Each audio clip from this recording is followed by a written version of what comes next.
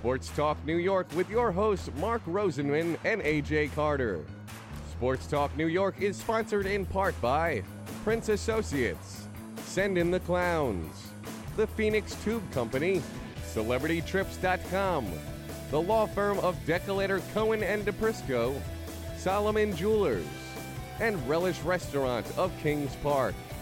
Here are your hosts, Mark and AJ. Joining us now is the former left-handed pitcher who was the anchor of the 1986 New York Mets. He served as a pitching coach for the Mets single-A level Brooklyn Cyclones as well, the double-A Binghamton Mets in 2005. He was named the pitching coach for the Can-Am League's Worcester Tornadoes under Worcester manager and his former battery mate Rich Gedman, helping the team to win the Can-Am Championship in its first year. After the 2007 season, he left the coaching staff to join the front office. In 2009, he joined SNY as a pregame and postgame studio analyst for the New York Mets broadcast through the 2014 season. We do miss him. We love Nelson Figueroa, I will say that, but we do miss his insight on the postgame. And it is a pleasure to welcome the man who was the winning pitcher in the longest professional baseball game in baseball history, as well as the pivotal Game 3 of the 1986 World Series, the one and only Bobby O. Bob Ojeda. Welcome, Bobby. Oh, my gosh. Thank you very much. Yeah, glad to be here with you guys. It's absolutely our pleasure. Before we talk about the current Mets, we want to talk a little bit about your career. You attended Redwood High School and the College of the Sequoias in California. After you graduated, you were actually working as a landscaper for your brother-in-law, and Larry Flynn, a Red Sox scout who remembered you from Babe Ruth days, advised the Red Sox to sign you. You're signed as an undrafted free agent by the Red Sox. What do you think Larry saw in you that others didn't? I think he saw a hunger. I really do. Boy, you did your homework. He was just an old school cigar smoking, just one of those guys who was a bird dog, not a real scout. So he recommended me to a scout, and they went for it. I got $500, a ticket to Elmira. I bought a suit, my parents' dinner, a pair of shoes, and that was it for that. But I was hungry, and I wanted to make it, and I was just going to do my best to make it. He saw that, and he'd known me since I was a kid, and I actually hit 6 of his guys one time in a row in a Babe Ruth game, so he hated me briefly. But then he just admired my style and the way I was hungry to make it to the big leagues, or tried to make it to the big leagues. I didn't know I was going to make it. But no, it was a great opportunity, and I made the most of it. You mentioned Elmira, which is one of AJ's favorite. Well, because of beautiful Dunn Field. Did you play in beautiful Dunn Field? You bet I did. You bet I got off my flight from wherever I connected through, because I came from a small town in California, and I pulled up to that ballpark, and it was beautiful to me because it was big and I know it was old and a little beat, but I'm like, man, I'm a pro baseball player, and this is where I get to work, and I know a little rough around the edges, but I was glad to be there. I really was. It was a WPA project, by the way. That's how old the ballpark was. Yeah, unbelievable. The Elmira Pioneers in the short season New York Penn League. You went 1-6 with a 4.1 ERA, but during the postseason instructional league, you met Red Sox pitching coach Johnny Podres. And for our younger listeners or audience, Johnny Podres notched 136 wins as a Dodger, which, interestingly enough, as of 2017, still places him in the top 10 in franchise history. The Dodgers we're talking about, top 10 in a team that's storied in its pitching history. After his playing days, Podres became a pitching coach with the Padres, Red Sox, Twins, and Phillies. 2 of his students have been on our show, Curt Schilling and Frank Viola, and they talked about how much he meant to their careers. What did Johnny Podres mean to your career? He was instrumental in making it. He really was. Like you said, I was 1-6, whatever it was, with a terrible ERA. I was, every young guy who signs, when you get there, and there's a bunch of other young guys, everybody wants to be the big bad dude throwing the hardest. So everybody tries to throw through a wall. I did the same thing, failed miserably. Johnny got a hold of me, and Johnny Podres had an awesome curveball. He had so much guts and heart, too, and that got through. And he taught me my curveball, taught me my changeup, and he saw something in me as well. He was no nonsense. He a big old boiler, chain-smoking Camels. And I just related to him, and what he said made sense to me. Plus, he was a lefty, crafty lefty. And he taught me how to pitch. He made me understand pitching is not throwing. And a year and a half after that, I was in the big league. It's interesting. We're seeing a little pattern here. It seems like chain-smoking guys love you. As you mentioned, whatever Padres taught you, it helped. In 1979, you go 15-7, 2.43 ERA for the Class A Winter Haven of the Florida State League, earning you a 2-level promotion to AAA Pawtucket in the International League. You look at that roster compared to Winter Haven. Gedman, Boggs, Bruce Hurst, and for 12 games, John Tudor pitched there as well. What are the difficulties of making that jump? Today, guys don't even go to the minors, a lot of guys. But what were the difficulties going from A to AAA? It's emotional, first and foremost, because you begin to feel like you don't belong.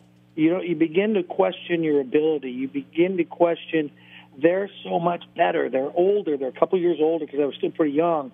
They've been around. These guys are so good, so smart. So you're intimidated before you even play.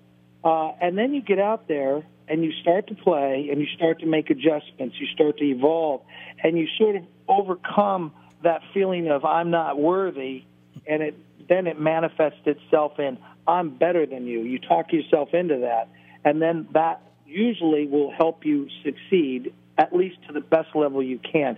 Sort of you get out of your own way. You stop creating a monster that really doesn't exist. We're talking with 1986 New York Met World Champion Bob O'Heater.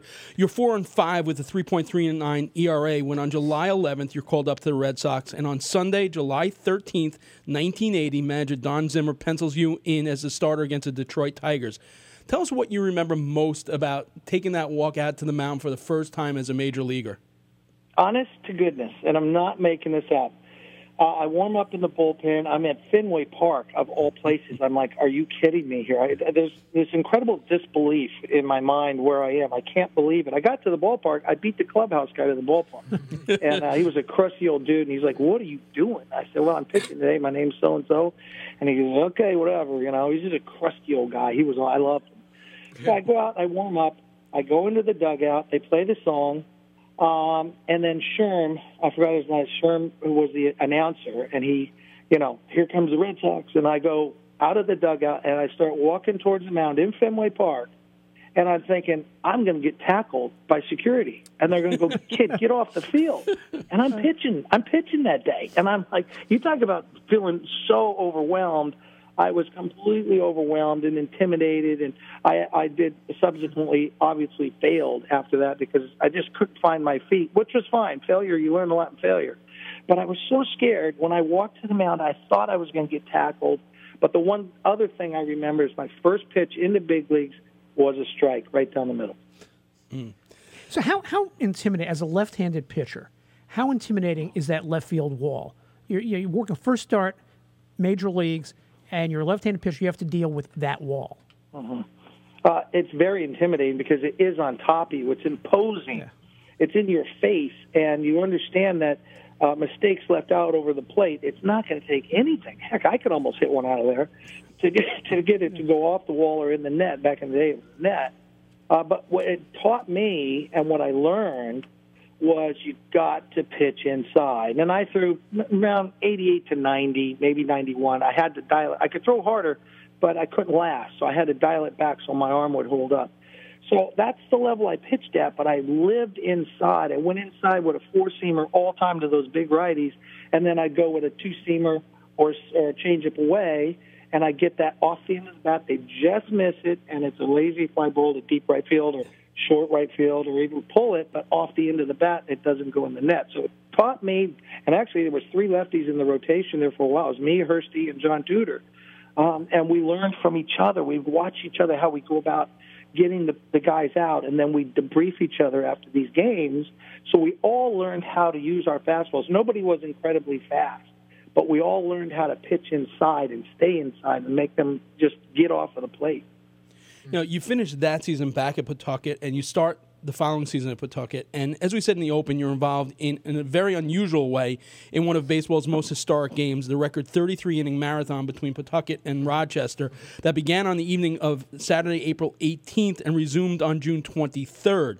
Can you tell us what you remember about the April 18th part of the game and how you came to be the winning pitcher in the longest professional baseball game ever?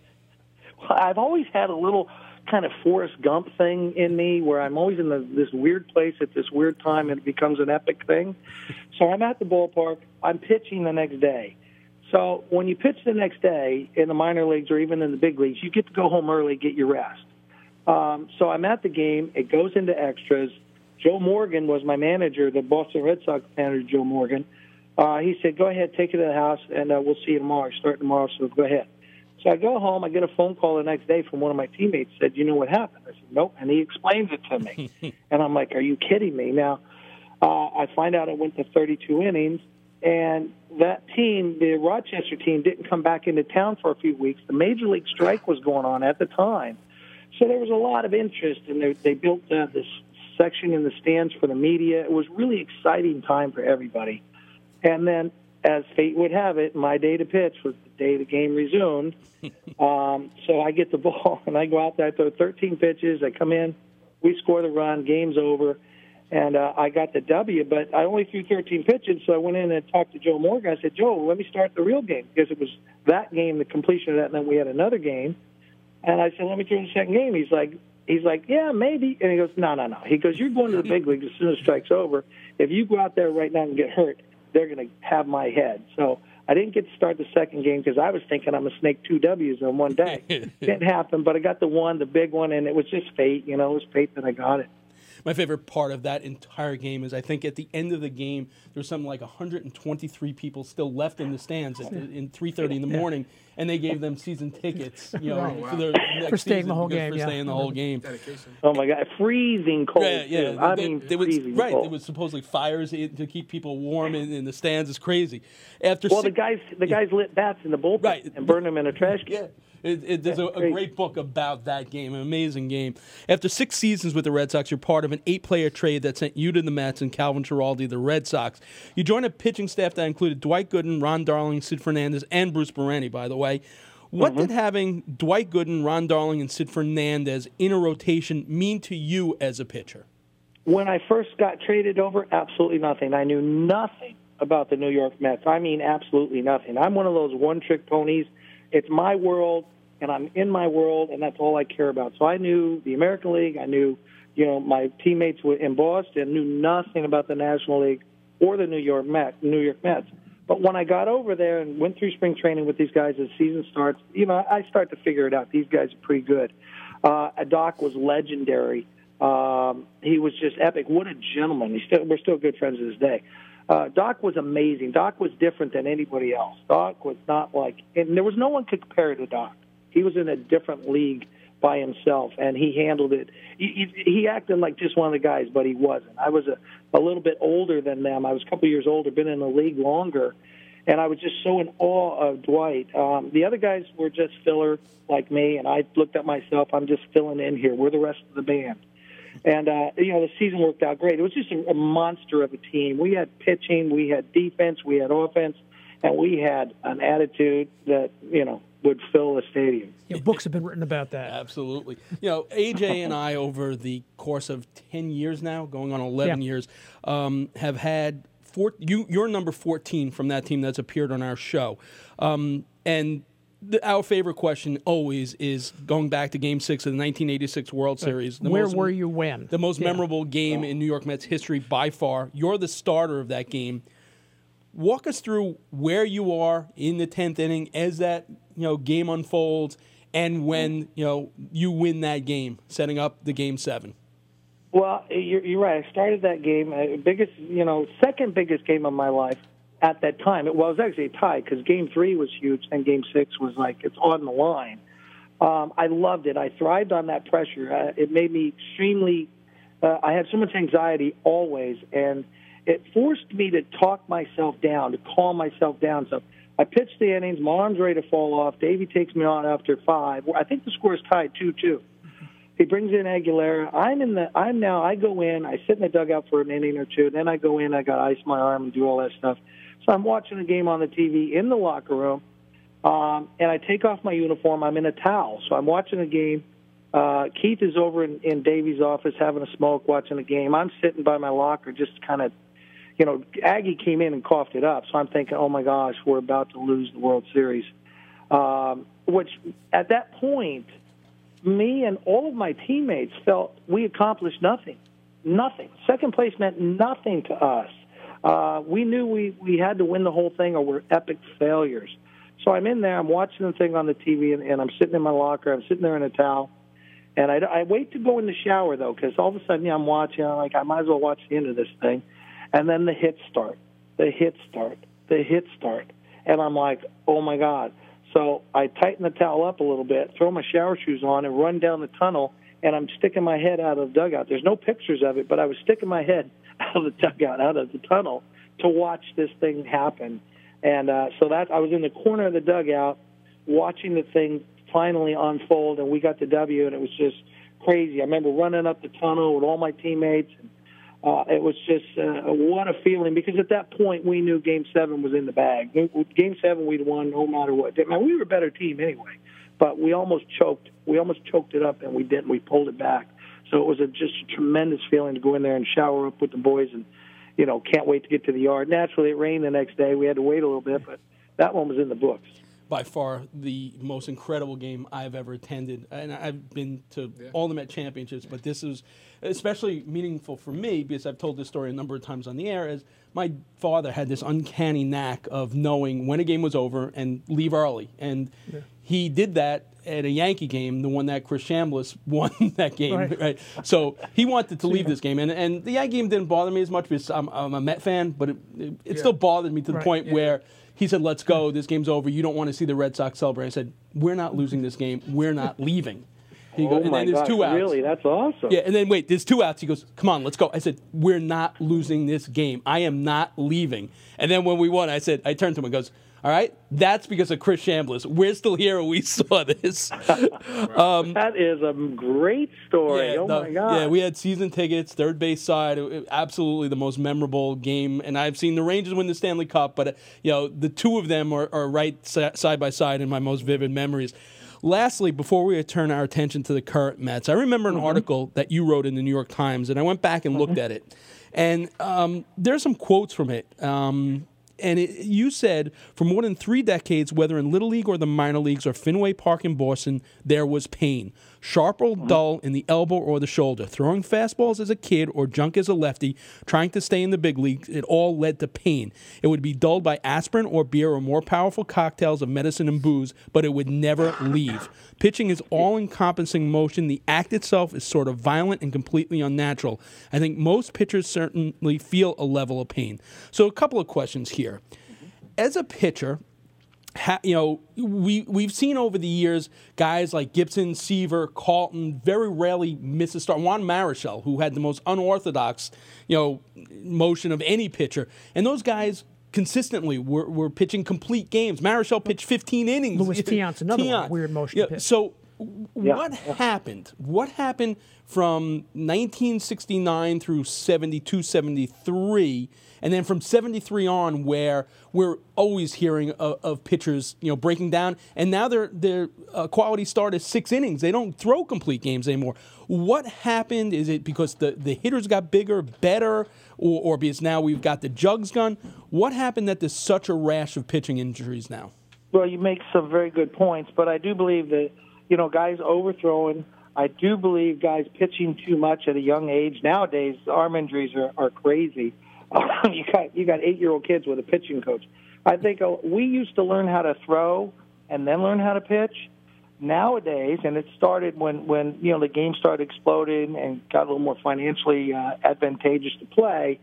Everybody wanted to coach pitching. Everybody wanted to create all these pitchers, so they got away from their natural deliveries and sort of tried to turn these kids all into robots. And when you're doing something unnatural to your body, because our bodies are different. My body's different than yours. I'm going to throw a little bit different than you. And when you try to pigeonhole young kids to throw a certain way, it's a matter of time before that arm blows out. Back in the day, you just threw. You threw rocks against the wall. You threw tennis balls. And you found your own rhythm. You found your own timing. And then from that, you would begin to pitch. Pitching is refined throwing, but you have to walk before you run. You have to throw before you pitch, and I think that's gotten backwards. Another thing, the surgeries today are remarkable. Back when the guys you mentioned played, you got a Tommy John, you were done. You missed a couple starts, you were done. They couldn't repair you like they do now. Now you can blow out your own. There's high school kids blowing out, ulnar nerves and tendons and all these things. They're rebuilt better. They still get scholarships. They still get signed. That didn't used to happen. It used to be a death sentence. And nowadays, they can fix you, and you can come back almost better than before. Well, let me just interrupt for 1 second. Sorry, Mark. Kansas just beat Duke 85-81. I'm happy for you. Not really. Well, now I've got I got 3 of my 4 teams in the Final Four in the pool, and nobody has Loyola as the 4th team. No. Especially not that radio host that kind of dropped the F-bomb. Sorry, Bob. on Just the had sister. to interrupt for a second. Yeah. No. That's big. That's huge. I can't wait for the final game. It's also interesting you mentioned about how guys get Tommy John. Now, we have kids now that you read about that are going in high school after their senior year, going for elective Tommy John surgery because they throw harder. Yeah. You mentioned how you had to cope and get through that pain. We had Bill Dennehy on, who was a bigger prospect than Tom Seaver, believe it or not, on that 1967 rookie card. About getting injured. He talked about how many cortisone shots that eventually led to blindness from him. How did you deal with that pain, and what was the recovery time, and how much pain did you actually pitch through? Okay, I'll tell you this. Here, there's a great question, too, because it varied. It was always there to a certain degree. Some days you've been in the hospital, you see that little face on your pain level, 1 to 10. I love that little thing. I saw it on a show. I was 9. But some days it's a 10, some days it's an 8, some days it's a 7, some days it's a 3. The reality is, and I know everybody's, crazy about pitch counts, I promise you, some days I throw 110 pitches, it feels like 60.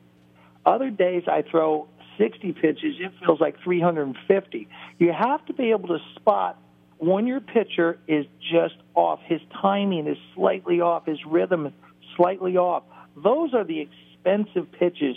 Those are the ones that really hurt. And when I would throw a pitch that would really bite me, I misfired, front shoulder went a little soon or whatever, lower half went early, whatever. Something went wrong in the timing. I would get the equivalent of a hot ice pick jammed right in my elbow. Oof. And I'd have to step off the mound, act like I'm rubbing the ball up. I would stop and tie my shoe. Meanwhile, what I'm doing is buying a little time for that thing to quiet down. And inevitably, I'd follow it up with a couple changeup because if I went a little softer, it didn't hurt as bad. I might flip a little curveball in there, but I wasn't going to go with a four-seamer inside after that. So it would bite you at certain times, and once that bite would happen, the remainder of that game was a struggle. So it makes you well aware. It's a great reminder to make sure your fundamental in your delivery is sound. You're not flying open. You're not firing too early. You have to keep it. You have to keep it in sync because when it bites you, it's like, okay, I ain't doing that again. And then you just deal with it. It just becomes something that you deal with. And I'll tell you, a lot of pitchers do. Classic example today is Tanaka. How many years have they been saying this guy's arm's going to fall off, he'll never make it through the year? And I mean coming from guys like John Schmaltz. What's he do? He keeps going out there. Why? I'll tell you one thing, his arm probably bothers him, but he's tough. That sometimes the pain can drive a guy to succeed. Some guys embrace the pain, and some guys don't, and that's just the way life is. No good or wrong with either way. It's just how you're wired, and I happen to sort of embrace the pain. I sort of liked it because it made me mad, and I like to pitch internally mad and use my brain to pitch because my body was not up to snuff most of the time. So you mentioned how you had to become more of a pitcher and not a thrower, and I think in today's baseball there's a lot of emphasis on, guys just making it to the league just on their arm and throwing, 95 plus in the bullpen. So let's say you're a pitching coach. How would let's say you're building, a prototype pitcher and he's young and you want him to, get to the league but also be a pitcher. What kind of pitches are you having him throw? I'm having him, first of all, I got to learn his delivery. I got to see his delivery, what's happening there. Some guys, once his delivery is consistent, I can tell you, look, this kid's going to be better off with a slider. He's going to be better off with a cutter. He's going to have a great curveball with his delivery. He's going to have an awesome two-seamer, four-seamer. He's going to be able to locate better. So it all comes off of what I see in a kid, what I want to introduce to him. And I'm one of those people, I think the worst thing you do is fill a guy's head with stuff and then try to take it out. As a pitching coach, I spent most of my time trying to take things out that had been put in their heads. Because pitching, once I'm out there pitching, I can't be thinking about my arm angle or my knee angle or my toe angle. I just got to compete. So I find what they do right. I try to give them pitches and teach them how to pitch, when and how to use them, how to read swings, read takes, read foul balls. When a guy fouls it this way, he's doing this. So all the nuance of the game, not thinking about a delivery, but rather competing, playing the game. So I would teach my guys that, to read what's going on, and any given day, you're going to feel different. And on that day, you've got to find out what your out pitch is that day. Because most days, it might be your fastball, your sinker, your four-seamer, your hammer, your slider, I don't know, whatever it is. But on this day, it ain't going to work. So the sooner that game happens, in that game, the sooner I find out where I got to go to get this out, the better. I can survive those first couple, 3 innings when it's like, oh, my gosh, I got to go to plan B or C. So I would teach my guys also, have plan B, have plan C, because I promise you, 30 starts, 10 will feel great, 10 are going to feel medium, and 10, you're going to wish you became a forest ranger. Mark got at some of this, but one of the big differences, you talk all about starting pitching and coaching starting pitchers. One of the biggest differences with starting pitchers only going for 5 innings, and that's enough. A quality start is 5 innings. And somebody's now is a 6th inning pitcher and a 7th inning pitcher, an 8th inning pitcher. How different is it to coach, players saying, okay, you're going to be the 5th inning pitcher who comes in the 7th inning. Oh, that's not my inning. Right. In reality, I believe baseball is a big circle. The more it changes, the more it always comes back. It's just a big. What was in vogue big time was pitch counts. Remember that? It was crazy pitch counts. They've sort of come off of that, but they somehow stuck with making the game shorter for the starter. I thought they went a little crazy with the 6th inning, as you said, 7th inning. We're using 3 pitchers to get through 1 inning. Right. I like think it's a World Series, coming right? off that. Yeah, I watched the World Series this year. I watch a lot. And when I saw so many starting pitchers going out to the bullpen with their spikes on to work long relief, I think a light bulb went on in a lot of people's minds on the field. It's like, wait a minute, what happened to the long guy? What happened to my starter gives me 4? He's not doing very good. He's stinking up the place. I got to get him out of there. Well, I go to my long guy. I should have 2 long guys in the bullpen. And on that long day, I got to get 3 or 4 out of this guy. And then I can rest the other guys. So I think there's an evolution coming back. More things change, more than stay the same. I think you're going to start seeing more of that this year. I think you're going to see guys come out of the pen and give you 3 or 4, and maybe they're going to back away from this overthinking. The guy strikes out 2 guys, and they pull him out to bring somebody else in because he's a better matchup. I think we're sort of seeing the reality of too much analytics on too much matchups is a bad thing. Too much. We're talking with Bob O'Heater. I wanted to piggyback on Ryan's question about pitching coach and what you teach them. There's one thing that I wanted to know. Now all of a sudden, the hitters are into this whole launch angle, and it's all about the home run. The hitters don't look to go the other way anymore. Because even when there are shifts, as a pitcher, if batters are all about the launch angle, are we going to see guys now trying to own the inside of the plate? Because A, you can't get down and extend underneath and drive the ball, and more pitches at the letters if the umpires start calling that strike again, to take away that launch angle. Because if you're throwing it at the letters, you can't elevate. Right. You're going to definitely swing under and hit the bottom most of the time with that lift swing. But what you're seeing is just exactly what's been preached for the past few years. Strikeouts are going to the moon. Right. Going to the moon. Guys are okay striking out. Home runs. Yeah. Last year, more home runs were hit in MLB than ever before. I think a third of baseball plays last year were strikeouts, home runs, or walks. Right. It's But I also believe this, and I was there when the steroids started coming in. It actually came from our locker room, if you remember, Kurt Romanowski back in the day. I also believe steroids are in the game. It's just too much money, and they're too sophisticated nowadays. There's a way to beat the system. There is. There just is. They can beat the test. And I think you're seeing steroids affect the home runs, along with this swing angle and all that. I do believe that. But I think the juice is back in the game. I 100% believe that, because here we go again with the argument, the balls are juiced. Well, I've seen that movie before, back when the steroids came in. It's like, the balls are juiced. It ain't the ball, boys. It's the men. Well, let's turn our attention in the next few minutes to this New York Mets team. As a former pitcher as well as a pitching coach, what do you think it will mean to the Mets pitching staff to have a manager who was a pitching coach prior to being a manager? It can be very helpful. And, I think he said a lot of good things, I think he said a lot of good things to these guys. I think because of his record in the big leagues of having success, I think he gets it that you don't bring pitchers to the major league to develop them, okay? You bring them to the big leagues because they've earned it. They've had success at the minor league levels. They've earned their shot. Now what I want to see is this kid evolve. And I think Callaway is he's looking for guys. He's not like, hey, you're not coming here to figure it out. You're coming here to evolve, learn how to get big leaguers out, but you're not coming here to develop. And I think the Mets, unfortunately, have been stuck in a development mentality for quite a few years of late. And they bring guys up and with the thought of, okay, we're going to develop them into a big league.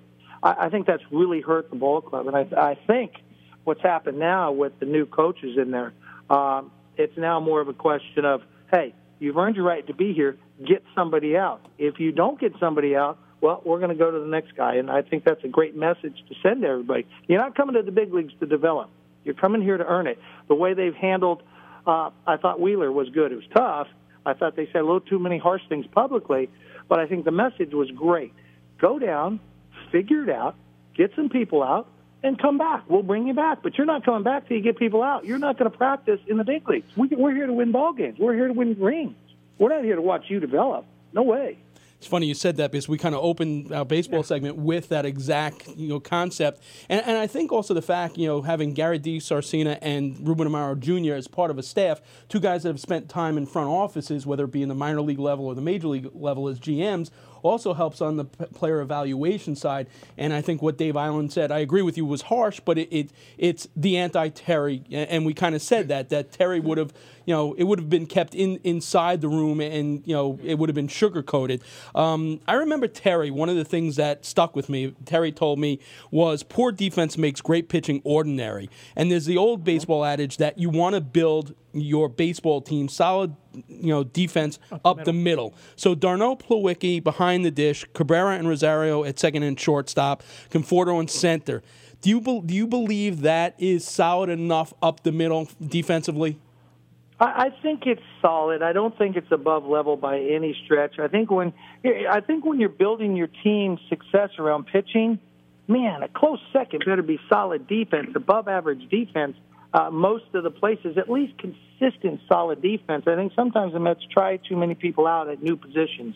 I don't think that's a good idea because if you're on the mound, it doesn't take much to go from 82 wins to 88 wins. It doesn't take much. So if we're giving up 5-6 games a year due to defense, even though my pitching is solid, we're going home, boys. We're not going to the postseason in October. And I think, there's three facets to the game. And I'm not Socrates. There's three facets. Baseball. It's not complicated. There's pitching, there's defense, and there's offense. I believe you have to have two of the three. They don't have to be the best. We don't have to have the best pitching staff. We don't. And if that's all you have, you're not going to go postseason. We don't have to have the best offense. If that's all we got, we're not going postseason. But you have to have two of the three: pitching, defense, offense. Pick any two of those three that are solid and consistent, and I got a ball club that's got a chance to go postseason. If you try to live and die with one aspect of that, you're going nowhere. And I think you put too much on your pitching staff, and then you feed them a medium to poor defense. That's not a good recipe. And then you got inconsistent offense. So I just believe you have to have two of the three. You got two of the three. You are going to be looking for the roses every single year. You may not get there, but I think you're going to be a consistent, solid ball club. I look at St. Louis Cardinals. They manage to do that every year. They just do. And I think that's their concept. Over the years, I had some disagreements with Terry. The most public one was about Wilmer Flores. You looked at how A.J. Hinch utilized Marwin Gonzalez. And to me, I say, why don't the Mets do that with Wilmer Flores? I know that Mickey Callaway has been speaking a lot about Wilmer now. Do you think that if Wilmer can get to that 500 at-bat plateau, he can put up numbers similar to Gonzalez? And do you think he can be that role for the Mets? I do, and I think what's the only thing that's standing in the way of that is throwing this kid in different positions that he can't play. Because rare is the bird who can play mediocre to poor defense and then concentrate on his hitting. It gets in their head. He's not very athletic, and this kid should not have grass under his feet. This kid should be on the dirt somewhere. I'd put him at first base, and I'd get him all those at-bats, and I wouldn't talk to him all year. And at the end of the year, he hits 280, he hits 38 home runs, and he knocks in like 94, and everybody's happy. Some guys are built to play different positions. Some guys aren't. And I think this kid is much more of a hitter than a defender, and I'd rather have him hitting the ball than costing me runs in the outfield or, at a position like third base or shortstop where he really doesn't belong. Lastly, you pitched in a tremendous pitching staff. This Met team, for years and years, we've talked about these guys coming here and being, going through the rotation once, healthy. Do you think it matters? Whatever five eventually play out, whether it's going to be Lugo, Vargas, Wheeler comes back. Do you think there's an optimal way of setting them up, 1 through 5? And what would it be? Who follows who, that type of thing? Yeah. I totally believe that's a great idea. You don't want similar styles going back to back. I think DeGrom and Harvey are very similar. I would split those guys up. Lugo's the new kid. He's the wild card. I throw him in there. He's got that curveball. Now, they're going to start setting all over that curveball later. But right now, you've got a curveball guy and follow him up with Syndergaard. Look out below. Syndergaard's going to throw 300 miles an hour. So you got to balance your rotation to the styles. Rather than left-right, I'd rather counterbalance my guys to their styles, because you go into somewhere for a 3 or 4 game set, and the other team looks at their rotation like, oh my gosh, we got this today, entirely different style tomorrow, entirely different style the next day. I mean, we got our hands full. We got to adjust each and every day. You got to set apart the guys who are similar in their repertoire. Like I said before, we love Nelson Figueroa. Figgy's one of our favorites, but we miss you as well. But now, for those of you that have been missing Bobby O, you can get your fix on the internet, right? You can catch. Right. Where can we catch Bobby O's change of pace? Go to BobbyO.com and you will find my podcast. My daughter dragged me into the 21st century with this podcast. I'm loving it. It's a lot of fun. I really enjoy watching the game, analyzing the game, talking about the game. And it's just a nice way for me to do it. And even when I was doing the television show, they never, ever, ever hassled me about what I would say, ever. They were great to me. And this is sort of an extension of that, except I don't have to shave. We love it, Bobby. Thanks so much for your time tonight. Again, we've talked about you a lot, and it's finally, it took to number 14 of that team to get you on, but it was great having you tonight. We really appreciate it. Oh, you got it, Mark and AJ. It's great to spend time with you. We'll speak to you later on during the season, all right? Okay, you got it. You got it. Bobby Ojeda, 1986 New York Mets world champion.